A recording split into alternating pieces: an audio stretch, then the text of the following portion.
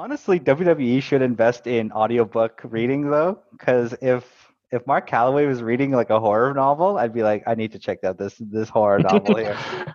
I would, or Johnny. Harper Audio presents Salem's Lot by Stephen King. I thought you were copying Randy Savage for a second. It's Mark Calloway doing a Randy Savage impersonation for some reason. Actually, I wish Randy Savage read The Haunting of Hill House. He's like, ooh, yeah, the house stood for 80 years. I can't even do it. Yeah. I think Randy Savage would read Little Women if he was an audiobook.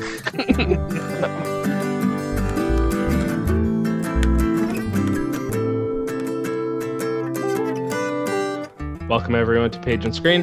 This is a book club for books adapted to movies and a movie club for movies adapted from books. I'm Calvin De Silva, and I'm pissed this had nothing to do with Lauren Conrad. Yes. Hi, I'm Jesse Mully, and no one's coming to help you in the night, in the dark. I am Ashton, and I think all parents should write their children books to teach them about humility like Hugh Crane did. But no, I'm Doug, and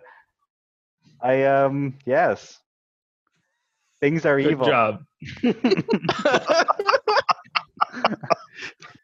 This episode, we are discussing The Haunting of Hill House.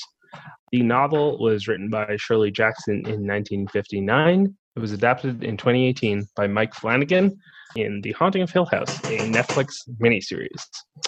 Let's get into the book. Well, I think the book was really good. It was a little bit slow for probably the first third. I think it took a little bit to actually get going, but I really did think by the time it got about a third in, I was really into it, and I was really interested in seeing what's going to happen to all these characters. It was very four people spending time in a haunted house, kind of like in the same vein as House on Haunted Hill and stuff like that. So that was kind of interesting to read a book like that, and I've never read a haunted house story, so it was kind of a cool thing to see to read for the first time. I agree with you. I would even say it went even further. I would even say the first 2/3 of the book, or maybe even the first half of the book, was so slow. It took, for me, if I was reading it and I didn't have something forcing me to go forward, I would have got a third in and just never picked it up again. But at some point, it happens pretty subtly. At some point, you kind of get sucked into it. And I found that once I got over that hump, I was able to finish the entire book in that 24-hour period. It was, it grows on you. It becomes a really good book by the end. Kind of, for me, I felt it gave me the emotion of, I was disturbed at the end of reading it, but I think a good book gives you an emotion like that. And I thought this was a good book. Yeah, again, I share a lot of the same opinions as Doug and Ashton. I feel as if this book was maybe written, when horror had a different attitude at the time. And so I wasn't really scared reading this book. There were some elements that were a little bit, creepy. What I did really like about this book was the scientific approach on the paranormal. I wanted to see more of that subplot and more of Eleanor's kind of mental dissociation because of the house. It wasn't that scary for me, but no, I love the whole paranormal research and whatnot. Yeah, I feel like it was unlike any horror book I had read until that point, because there was very little that happened over the course of it, and it was a very slow book. And yeah, there's so little actual scares in the book. But I kind of liked it because of that. I just think the writing itself was so strong. The entire first chapter, just following Eleanor driving to the house and her description of things, there was something so off kilter about it. I was waiting for this perpetual axe to fall, kind of.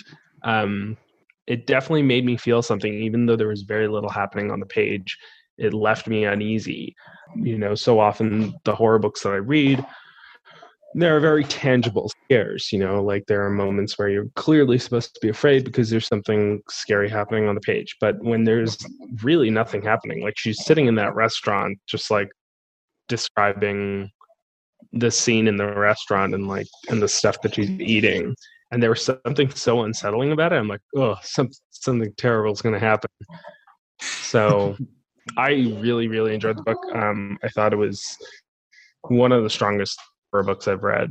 And yeah, one of the the best novels I've read this year. It's so different from any book that I've ever read because I don't read horror novels like ever. Like I guess in a way it's just one of those things where as I was reading it, I kept thinking to myself, and knowing I was going to watch the adaptation afterwards, I kept thinking, how do you turn this into a show worth watching? Because I'd heard all these like great things about it.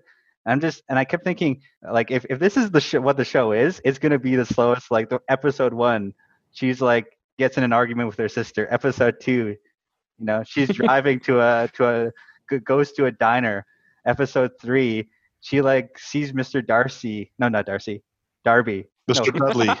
Dudley. Yeah, sorry, I got myself confused. Mr. Darcy. Yeah, Mr. Darcy was for some reason Colin Firth was there. Yeah, Mr. Dudley. Sorry, but that being said, it really puts you in the mind of this character, and I'm thinking to myself as I'm reading it, I actually don't like her. I just feel like she is so different from me. Everything that I thought as I was doing, I'm like, don't do that, and she'd do it, or she'd be like, she'd thinking thoughts that I would never pop into my head. For me, it was, as a reader, I felt it as a bit of a foil because we're actually the same age. I'm 32 years old, and she's 32 years old. So I actually had a different perspective. I kind of understand the difference between 32 and 18. I don't know if I'm presenting it correctly, but I could put myself in her shoes. And there were parts of that book I'm just like, like this woman, I just don't like her. I enjoyed it, but there's just parts of it I just didn't like, especially about her character. Yeah, it's funny because like you said, like I was looking at the book and it's like not a big book, and I'm like, how did they put this into 10 episodes, right, or whatever? But I liked one of the things I liked about it was, you know, the whole story is being told through Eleanor's perspective, and you're kind of like listening to what her opinions are of different characters. And I'm kind of just like interested. And then you realize shortly, like quite far into the book, that obviously she's not a very reliable narrator at all. Like something's seriously off about her. And you're like, oh, maybe what she's thinking about these other people is just so off. So then it's a really, I really enjoyed the way that kind of comes to light, that you're like, oh, she's not all there. Like there's something wrong now. But the fact that she is this unreliable narrator, like that's another part of it that was so disturbing, is when you got to this point where she starts talking about certain things, like the cup of stars or whatever, and you as the reader realize that didn't happen to you. She's misrepresenting her memories. When I got to that point, it actually got a little bit more frightening to me, because at that point I was like, whoa, so what else has she been lying about? One of the things I loved about the book was actually the ending. The ending, I think, was actually like quite disturbing and pretty freaky to me, because it was obviously building towards this. And I realized I had actually watched a version of this movie, a version of the story from the 50s. There was a movie called The Haunting that came out in the 50s that was the more faithful adaptation. So when it got to the ending, I was like, oh, I see what's happening. Like I remember this happening in the movie. And what's so disturbing about the ending is that the description is that she wants to stay in the house, is that the house is like, the house is her destiny, or whatever. Like this is where she's supposed to be. And she firmly believes in this until you get to like the very last paragraph or so, when she snaps out of it for a second and she's like, why am I doing this? And then she hits the tree. Right. And it's that moment that you're like, it kind of sat with me for a while, where I was like, what does it look like when someone's being compelled to do something by an unseen force? That's what's so scary, right?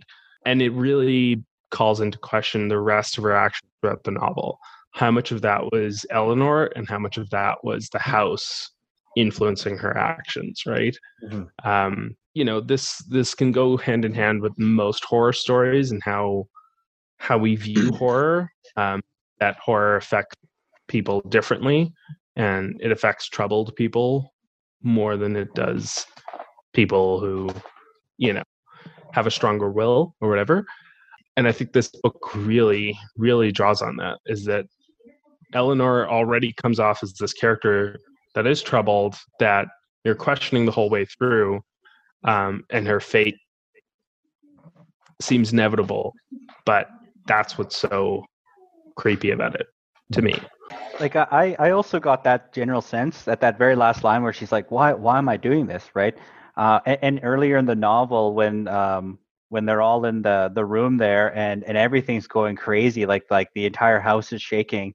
Basically, I can't remember exactly what she said, but she basically gave herself in. She said, like as soon as she gave herself over to whatever was like attacking the room, it stopped. And from that point on in the novel, you can see that like the things that were formerly scaring her were kind of drawing her in. I don't want to use the word possession, but in a way it was kind of like that, and maybe it was, but and so yeah, that is a part of this book that haunted me. Well, not haunted me, but and then there was another part with, and I'd say that part and the Hugh Crane book were the two parts of the book that as I was like going through it, I'm just like what the heck am I reading? Like what is this smut, as as I've said many times. So with this book, delving into the nature, I really enjoy storylines that have a psychic presence. I like that type of genre. And for me, I didn't know when I was like reading this book or the audio book, whether or not Eleanor was psychically gifted and actually causing these manifestations as a result of her own fears of being in this literal evil battery, which is Hill House. So again, like Calvin said, it's almost destiny. She was supposed to be there. But I feel like I'm questioning myself whether or not the events were actually a haunting, or whether she was disturbed, or if this was just some sort of psychic anomaly created by her. Because in the beginning of the book, she describes as stones raining down on her house. That whole aspect, I was like, that's like kind of weird. And they make reference to like, oh, it could be a telekinetic anomaly. So I think it's actually a combination of all of these elements that created this like mental horror. And at the end, when she accepts her fate, this is simply just this evil thing getting what it wants. And I just like at that end when she crashes into the tree, and if I'm not mistaken, she crashes where the previous owner died. The mother, as she was coming into her house, she died. That's exactly it. And I just remember that part, like, oh, like that's what gave me shivers in this book. So, I love the whole psychic element to this and how that plays into horror.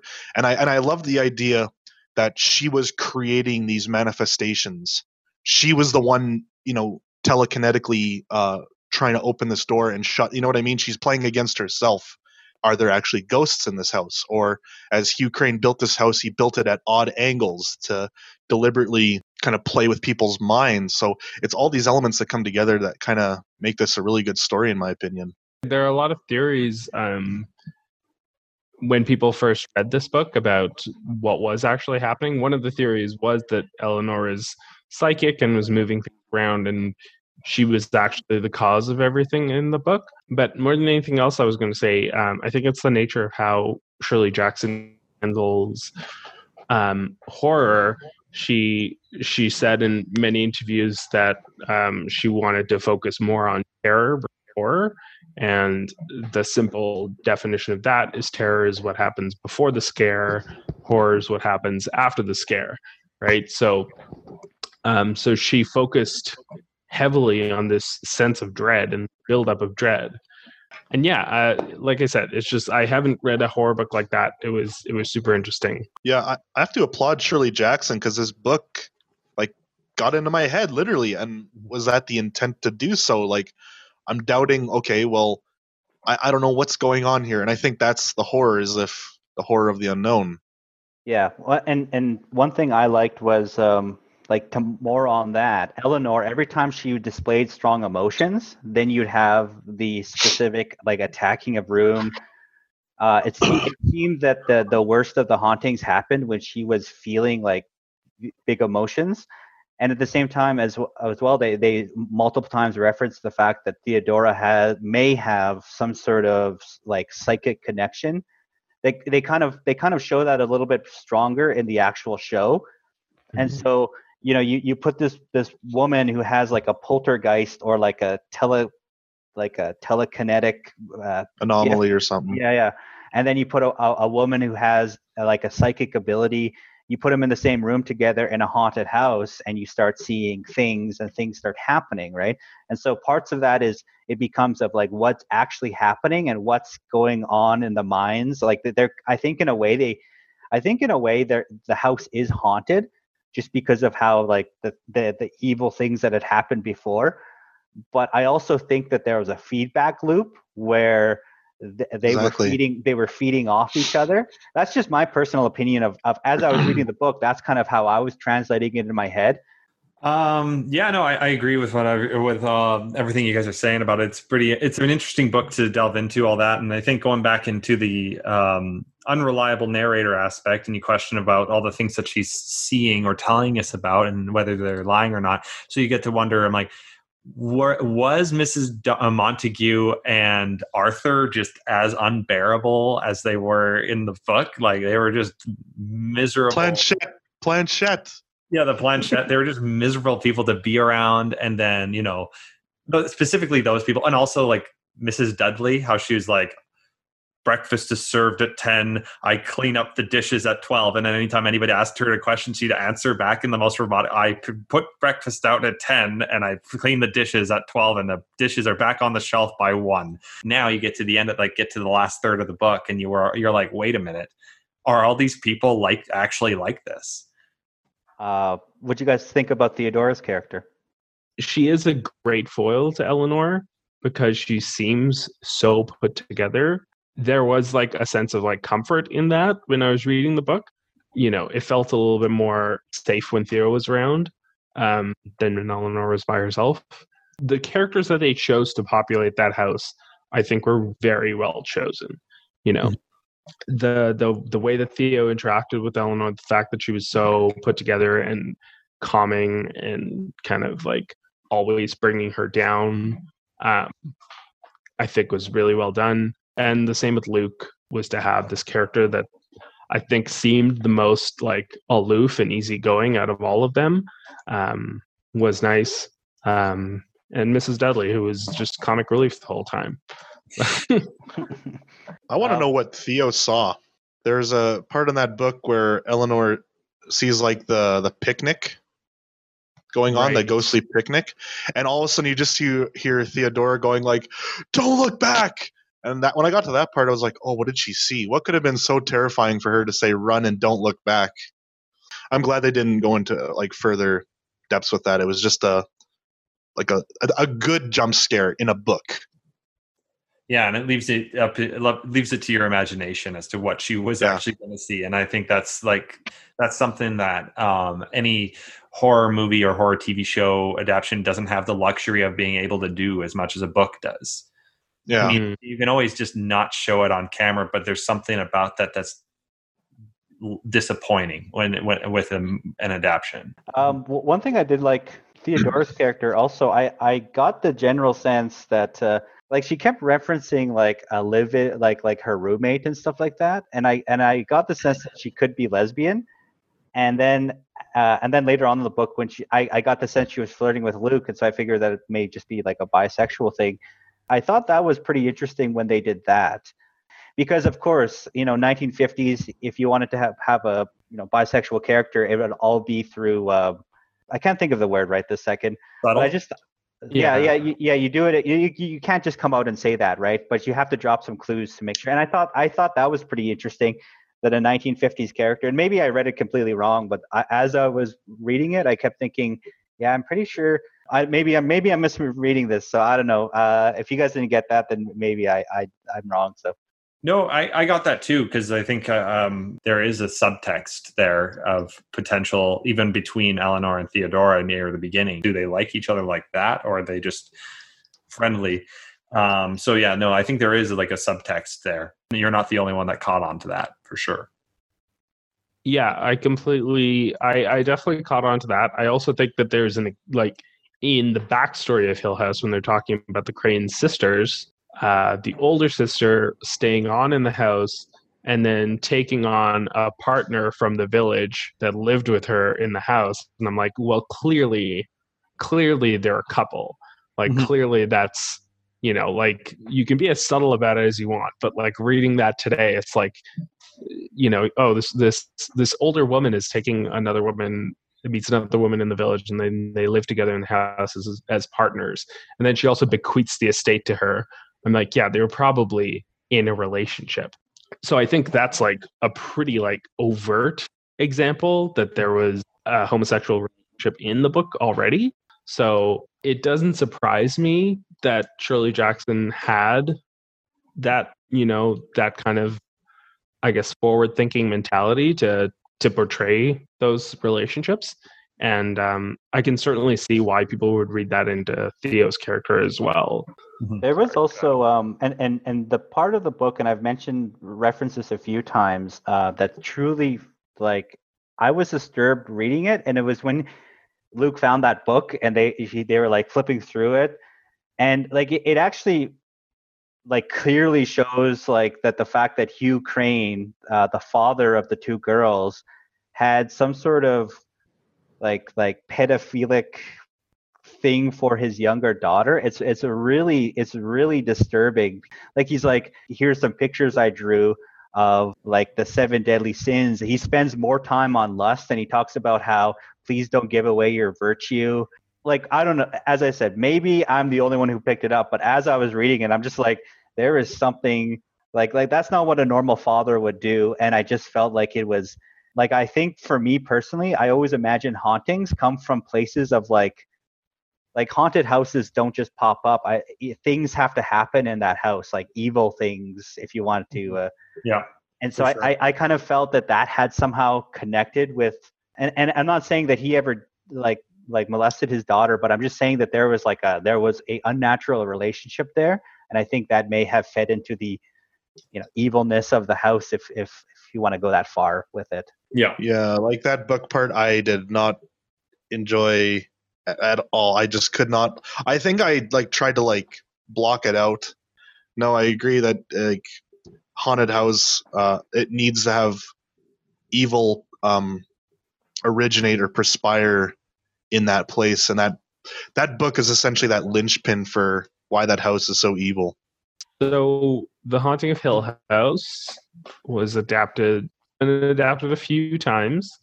I have seen the version that came out in the 50s, the 60s. I have also seen Scary Movie 2, which is a pseudo adaptation of this book.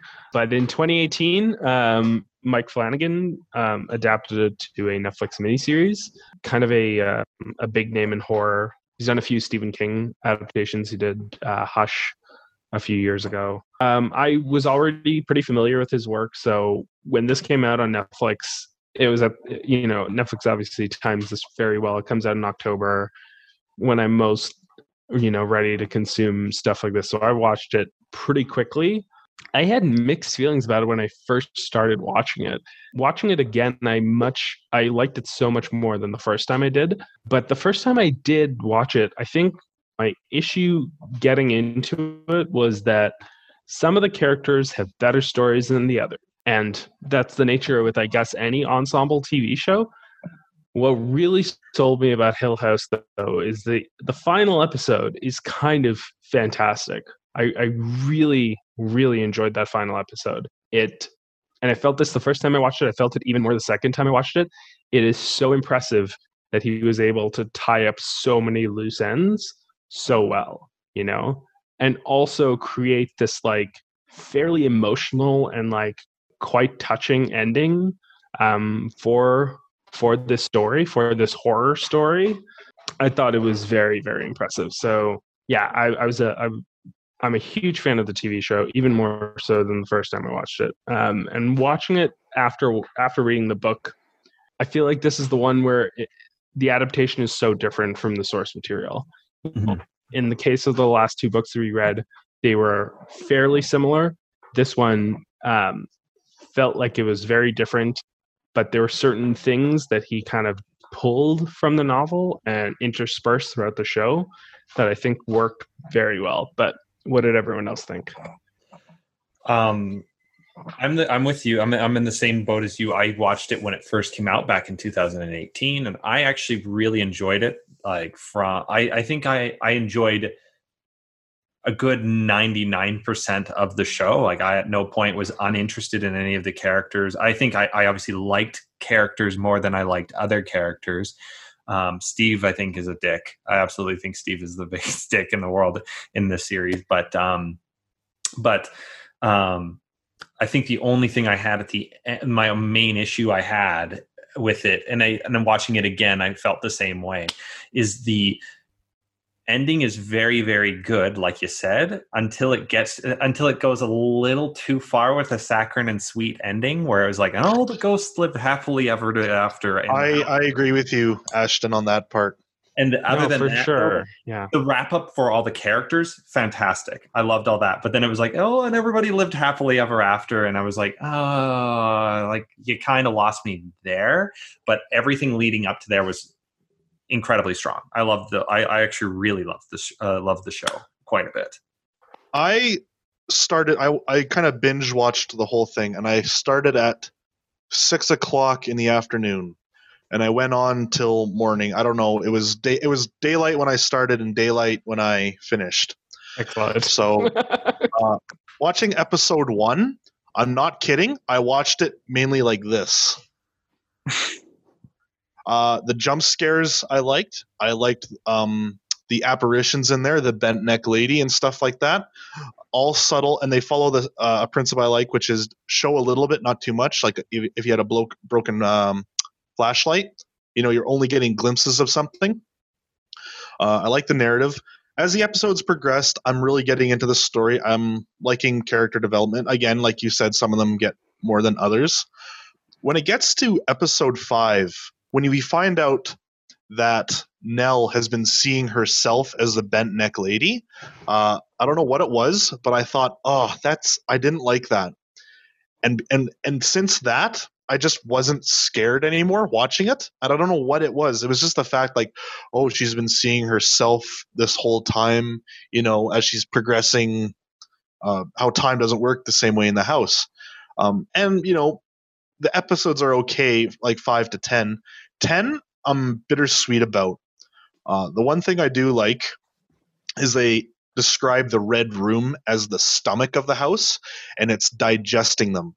And that is such a cool concept, that this house, or necessarily the area, the aura of this house, is almost a living thing. And it's pulling, it did what it needed to do, and it pulled the entire family back to start digesting them again. It really wanted to work on them. And I love that whole aspect of that miniseries. And then when it ends, it's like this house turns out to, it can be used for good. All the ghosts live happily ever after. It's an evil house. It's an evil place. The guy literally bricked himself in the walls to get rid of hearing the girls whisper in his ear and stuff like that. This house is not good. It shouldn't have, at least in my opinion, it shouldn't have ended on such a happy cloud nine kind of happy-go-lucky feeling. I really didn't like that. I wanted this house is supposed to be terrifyingly evil. It's a bad place. Yeah, no, I actually enjoyed the ending. I was kind of the opposite of you guys. I actually didn't like the series until, I don't know, at a certain point I was like, actually this is getting really good. And I enjoyed the ending. The thing that I laughed at the end for one reason, because it is so there's that old lady who says I lied or whatever, right?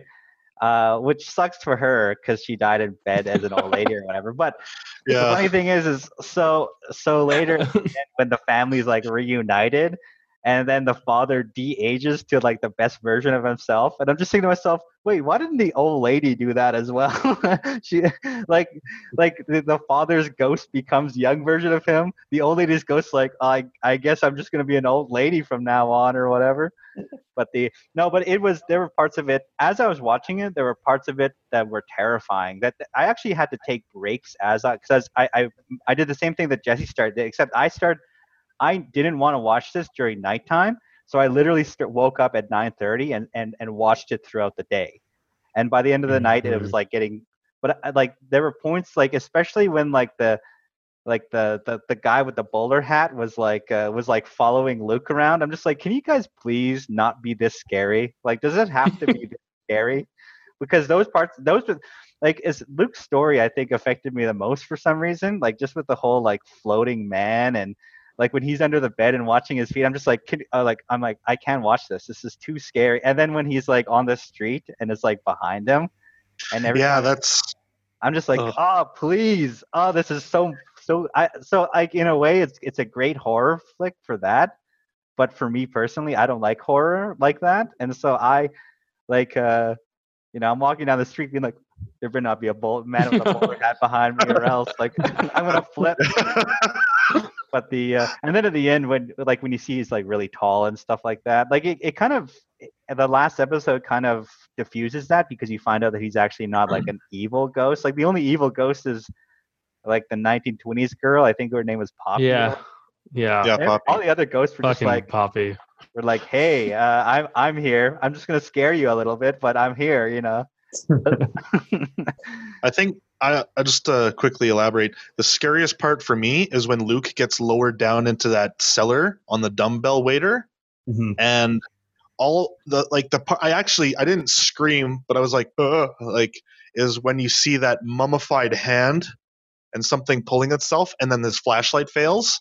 I just remember I actually paused the episode. I was like, oh, like that's pretty bad. But then I resumed it, and that part actually like gave me like a fearful sickness. Like I was like, oh, I don't want to watch this part, but I did. That part, to me, just like again, I explained it how the flashlight doesn't quite work, and you're just getting a glimpse of something enough to know that there's something there, but you can't quite make it out. That's the ultimate terror for me. So that part really chilled me to the bone. Yeah, so just to elaborate, to go back to what I was saying, I did think the ending was great. I do think that the ghosts being happy in this house is a bit of a stretch. The house is evil. I completely understand that. And the idea that they're existing in this like happy purgatory, this happy kind of limbo is kind of silly. And I completely get that. Yeah, I more, I guess, was the way that they wrapped up the characters' stories was very good. And also just like explaining some of those like hidden plot details and those hidden things like the Dudley's daughter and stuff like that. I think it was those little bits that I fully appreciated, and the way that they tied up the lost stories in the house. There are some truly scary moments in this show. For me, one of the scariest parts was Shirley's backstory and the box of fucking kittens. Oh, good Lord. Like that was just the worst thing in the world. Like when we were watching it again, I watched it with my partner, with Marcia, and I was just like, this is probably a scene you want to close your eyes for. The other thing I was going to touch on is that one of the things I think that the show does that's quite different from the novel is the novel has a lot of like fairly humorous moments in it. There's a lot of comic relief. Mrs. Dudley is essentially a comic relief character in the novel. She's not like that in the show. And even Luke's character, oh boy, nothing like the book. Talk about a tortured character. Luke's was a hard one to watch. His episode was very, very rough. I'm all for horror that takes itself very seriously, but there's something to say for those moments of levity in a horror story, and the novel had a lot of that, and I wish the show kind of had some of that in it. Yeah. What about everyone else? How did you feel about the differences between the book and the novel, or the movie and the show and the novel?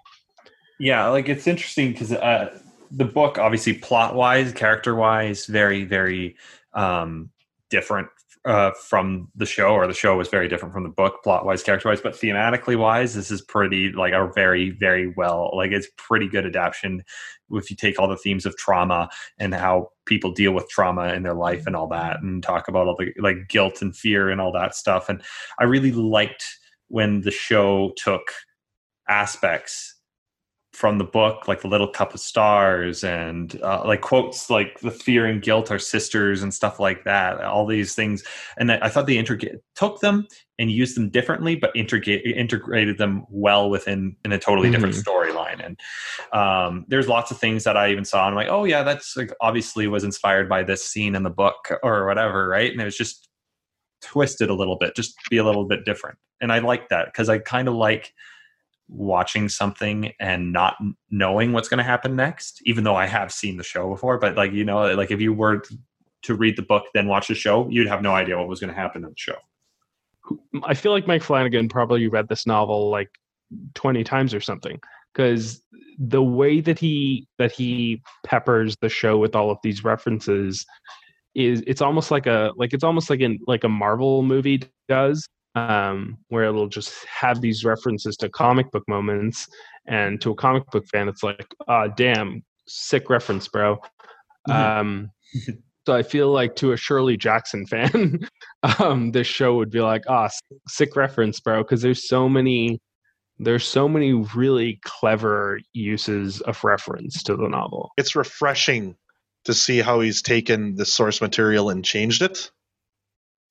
It was something because again, I've just come out of reading the book. Now I'm moving on to this Netflix series, and I got something completely different, and so my brain couldn't pin together aspects of the story, and I would see it that like it's hard for me sometimes if I watch an adaptation or read the book first because my brain switches over to what I've just read or watched.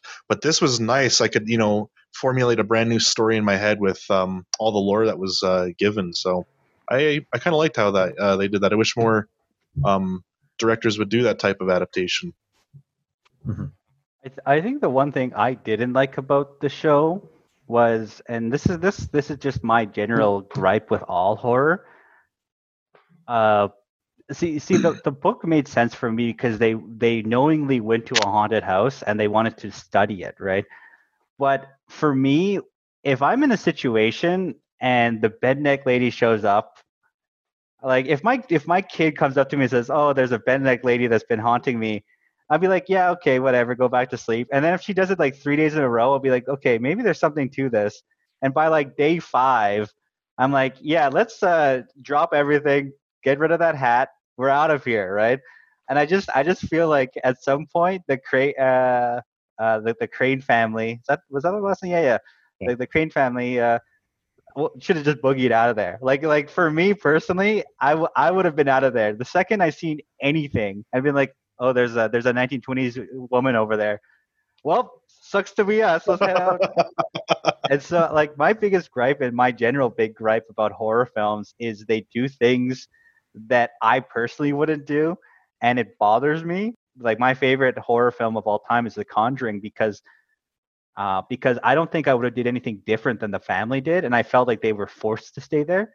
But I didn't feel the same thing with this. I felt like at any point they could have been like, yeah, maybe we should send my wife and the kids off to like not here, literally anywhere, to like Alcatraz or whatever, like somewhere slightly safer and less scary. Like that. That's just my personal thought about the adaptation. But that being said, beyond that, I quite enjoyed the show by the end. Did anybody have a favorite like episode? You know what I found is like kind of the middle of the series when they were going through each of their individual stories. I kind of like I'd be watching it and be like, oh, my favorite character is Theodora, and then the next episode would follow Luke, and I'd be like, actually, my favorite character is Luke. But I would say that I agree with Jesse that that when she was forced to hang herself, and you see that entire sequence happen, and then she drops that she's the magnetic lady. That's kind of when I was like, oh crap, like this. It became less of a scary story because I kind of felt like I kind of felt incorrectly and not incorrectly that the ghosts were like themselves somehow. I was wrong that Luke, throwing a bolter's hat or something like that, but I genuinely thought that was the case. And but anyways, I really like Luke's story is what I was trying to say. I think Luke's story was my favorite story because he was also an addict, and it would be really cheap for the writers to make it so that Luke would like fall back to his addict ways or whatever. But all through the story, you can see him like almost getting there, but then like digging down deep and saying, no, that's the end. And I really liked his story in general, and his story gave me the worst TBGBs of them all, just as I said earlier. Sorry. So I just realized my favorite episode. Yeah, without a doubt, it's the big episode 6, I think, or maybe it's 7, but it's the big one-shot episode. You gotta love a good one-shot. I'll never get sick of it. I realize it's like kind of trendy now for people to try big one-shots in their show, but it was great. It was really, really solid, super tight. I liked the way when I got into the episode and I realized what they were doing, I was like, oh, this is a one-shot. Cool. How long are they going to go with this? And then I realized it's like pretty much the entire episode. I started to wonder, how are they going to show the kids? Like, how are they going to go into the past and show the kids now? Because if this is the format that they're committing to, if they're only going to do one shot, how are they going to now bring in the flashbacks that have been so important in this show? And they did it super well. Like the part when Hugh is going to the bathroom and turns into Hill House, and then it cuts very seamlessly into the flashback, was really, really well done. And that episode has like the ending is very, very touching, and it is super tragic. It's it was super emotional and also just like very slick, very, very well shot, and just a fun episode to watch altogether. But yeah. Jesse, did you have a favorite episode? I'm trying to think, and the thing is, again, it's like episodes 1 to 5, a majority of 5 I loved, and after that, I shouldn't say that I hated them. I just wasn't scared anymore. I wasn't treating it like a horror story, and so I wasn't giving it the same amount of attention. But I actually have to say it's probably Nell's story, episode 5, and that's because you just watch this. Up to this point, I had no idea it was actually Nell doing it. You had this sinister force in her life, and when it got to the point where, with Arthur dying from the aneurysm, which was obviously this bent neck, I was so like, I was scared, but I was mad at the same time. It's like, this thing just will not leave her alone, and I hated that, and I hated this ghost. And then actually, when the reveal happened, I was like a little bit just jaded. I was like, this is stupid. I hate this.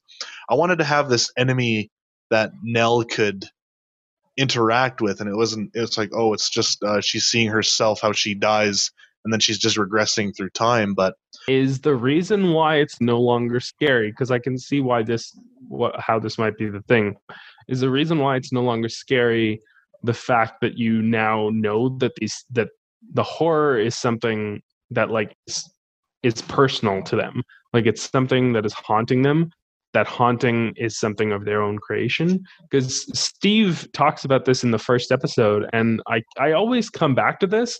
Having read the book, I watched the show in a different light, because the book is so psychological and it's questioning the whole time whether the horror is real. When I watched the show again, I was questioning the whole time whether the horror was real, and I was almost like pigeonholing the show into this corner where I was like, maybe this isn't real. Maybe what's happening is the the manifestation of something in their life. And I think with Nell's story, it really is this turning point where you realize that like the thing that's been haunting her is death itself. It's her own death. And it's, I don't know, it's a manifestation of grief from the death of her husband. It's some kind of, it's something that I don't know, is not supernatural. And is that what made it less scary to you, or what do you think? I like the idea that the house is like this bent neck lady could have been a previous occupant of this house, that something happened. Either she hung herself or, her neck got broken. I like the idea of this house using this corpse, this ghost, as a puppet to get at her. I love the idea of that. I like the idea that this house is this energy. It's an aura. It's a living thing. And when they said the red room is the stomach of the house, it's digesting them. Again, I thought that's such an amazing plotline. The house is eating them. And there's a similar adaptation, Stephen King's Rose Red. It was a made-for-TV movie, and pretty much Stephen King capitalized on that idea. The house is a living entity, and the house is itself evil, and it's shifting and changing and adapting to its occupants and just slowly digesting them and using the ghosts of its victims to manipulate who's ever inside it. And I love the idea. I wanted the bent neck lady to be rather a shell, and that it's this ghost using it to get at Nell. But when it was revealed that it was just her, I don't know. I just thought that was like, oh man, really? It's just her the whole time? I don't know. That's just the feeling I got.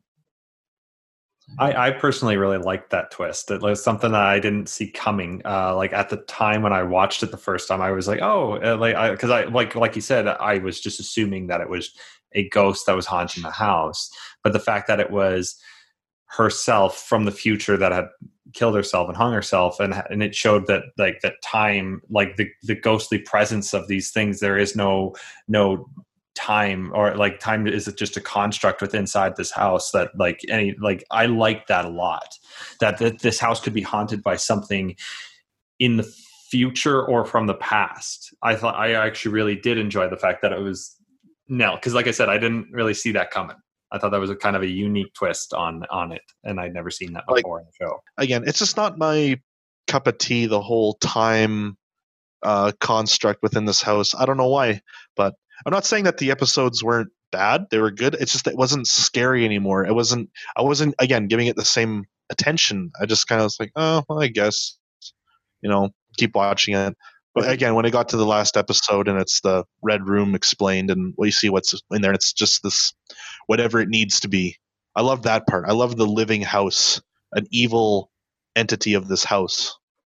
I think there's a massive tonal shift as well, like as what you're saying, because the first half is legitimately like a horror movie, and then the second half is more dramatic and a lot less scary. I could definitely see why you would be less scared by it. There is a massive tonal shift in the second half of the show, but yeah, I see what you're saying. There's apparently an alternate ending that Mike Flanagan considered, where at the very end, when you see Luke blowing out the candle for 2 years, drug free or whatever, or 2 years sober, as the camera zooms out, you see the window from the red room in the background. and I would have loved that. I would have hated that. That would have been the worst thing in the world. The whole time watching that last episode, I was like, please let Luke live. For the love of God, please let Luke live. I was so concerned. I mean, it's, it would have been a much darker ending if that was the case. But yeah. Okay. Didn't he say too that he was totally going to do that ending, and then he realized, he woke up in the middle of the night and he was like, I want to see these characters survive. I want to see these characters actually have a decent ending and not have just a super grim, horrible fate. Yeah. Yeah. And I mean, like, Hugh sacrifices himself anyways, and that's pretty awful. Even though they play it like it's a happy thing. Yeah. Also, too, I thought that he just straight up died of a heart attack. Did he, like, all he walk out, he's on the ground, he's like, oh, there I am dead. He's just, and he like a scene earlier, he's like, oh, that's why I have these pills here. So I maybe I totally missed it, but I'm just like, oh, did he just die of a heart attack in the wrong place, like, or get scared? No, but for me, strangely enough, okay, so I'm watching this. There are two parts of the movie, not the movie, the show that actually like scared me, where I actually like my heart skipped a beat, and the one is slightly less, but as they're driving, Shirley and Theodora, and they're just like talking, and I'm watching like, oh, this is a nice scene about two sisters being angry at each other, and then all of a sudden like Eleanor, like normal Eleanor, she's just like, you know, it'd be really great, just screaming for some reason, like future ghost Eleanor is like, you know, I should just scream in this situation. Anyways, she screams, and I'm literally, I actually like my heart stops for about 2.5 seconds, where I'm just like, holy crap, like, but then there's another scene that scared me just as much. It wasn't even a scary scene though. It was when Shirley was standing over Eleanor's body and like preparing her for whatever. And then she glances over the door, and a little kid peeks in and then peeks out again. Like that's not even supposed to be a scary moment, at least. And it actually scared the hell out of me. I actually was like, I can't do this. And then she goes out there and talks to her kids. I'm like, oh, so it's just like a normal family moment, but they made it into the scariest thing in history. So those were the two parts of the. Of course, there are a lot of other stuff that was like viscerally scary, but those were the like jump scares that actually really got to me in the entire thing.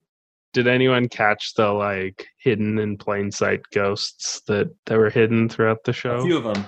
Yeah, watching it a second time, I caught a few more of them, and I've watched the YouTube video that'll like break down all of them. But there was a moment where it was a ghost that was in plain sight, and it's the scene where the younger Hugh Crane finds the body in the wall, but it's right before he reaches into the wall. There's a ghost like right beside his face, like right there, and it's almost a close up on the ghost, but it's slightly out of focus. And holy crap, horrifying! But the one that got me was in the kitchen. It's Luke and Theodora talking, and there's a window pane in the kitchen, and all you just see is this kind of pale face slowly getting down. And I don't even remember what happened in that scene. I had to rewind it because I was solely focused on this just pale face behind this window, just slowly leaning down. I don't know which ghost it was. I don't think it was the bowler hat man. Just ever so leaning in there, and I just remember being memorized by it. It's a scene where Theodora and Luke are talking in the kitchen. The only one that I saw was the one where and it was later brought up in the actual show where he was explaining to what's his name that that they're witness marks, right? They're like there are things you see but you don't actually see. But I remember in that scene he was running down the stairs, and I remember seeing that. I'm like, I bet you that's a ghost. Like I thought that, and then they totally. There were some things that I saw, but they happened so quickly that I wasn't like, and I was like, I don't even want to rewind this and see it. I just feel like they're there. So. Yeah, so we're time for the show. Casting our WWE Supercast for. Oh, sorry. Yeah, let's talk about that. So I guess Sheamus could be Luke. Doesn't make sense at all. I don't know. I just made a random gambit there. Makes perfect sense. Undertaker as the baller cap man. He's like, hey, look, I found an Undertaker hat in the basement. Well, why don't you wear it and play with it indefinitely? You're like, like honestly, that the entire series, they'd be like, hey, I found this mystical box of something. Well, I should give it to my kids to play with. And then like a day later, they're like, there's something super haunted about this. Whatever. Here's more play sets you can have. like that. So sorry, I'm just talking crap about it. About the like, feel free to. Is this WWE related? No, it isn't. But well, damn it. What? Well, one, the actors were amazing, but I loved the soundtrack. They had that like tone of soundtrack, like the piano or whatever. And whenever that popped up, you knew something was happening with family or something. I thought that was really cool. I really like that. Mm-hmm. There was a fair amount of like the soundtrack was really good. but I think it's also like there's something like very tragic about the soundtrack. Yeah. You know, is like when that family theme came in, I was like, oh no. I was like, oh Like, god. oh, like Now I here. get to dwell on like, you know, generational trauma for a while. And it's like, yeah.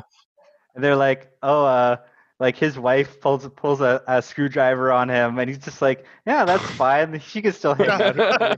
Like that's the point where I'd be like him in the last scene, where I'd be like, you and get everybody. We're jumping in the car and we're getting out of here.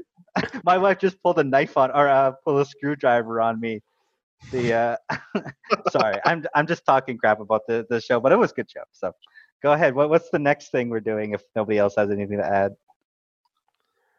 Yeah, we can wrap up. I think our next pick is going to be The Color Out of Space by H.P. Lovecraft, a short story that was written in, I want to say, 1928. Let me see if I'm right. Give me a second. It's like, hey, I found some 1927. So close. Anyways, sorry. If you're done with your precious jokes, I'm sorry. Our next pick is going to be The Color Out of Space, a short story by H.P. Lovecraft from 1927, and we're going to watch The Color Out of Space, which was directed by Richard Stanley in 2019. Yeah. All right. And that's Page and Screen, everyone. Thank you so much. I want to give a special thanks to me and my friend for creating all the music you hear on the show. Check out more of their music by visiting meandmyfriend.bandcamp.com. If you haven't already done so, go ahead and subscribe to us on Apple Podcasts, Spotify, Stitcher, or wherever you get your podcasts. And leave us a review and a rating if you really like us, because that'll really help us out. Feel free to connect with us on social media. We are at Page and Screen 1 on Twitter, Instagram, and Facebook.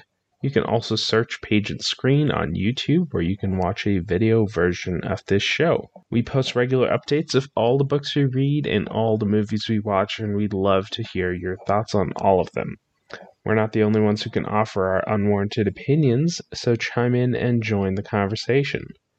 And finally, make sure you spread the word about the show. If you know a book nerd or a film geek in your life, pass it on. We'd love to reach new people. Maybe you know someone who just bought a house with a locked room they can't get into.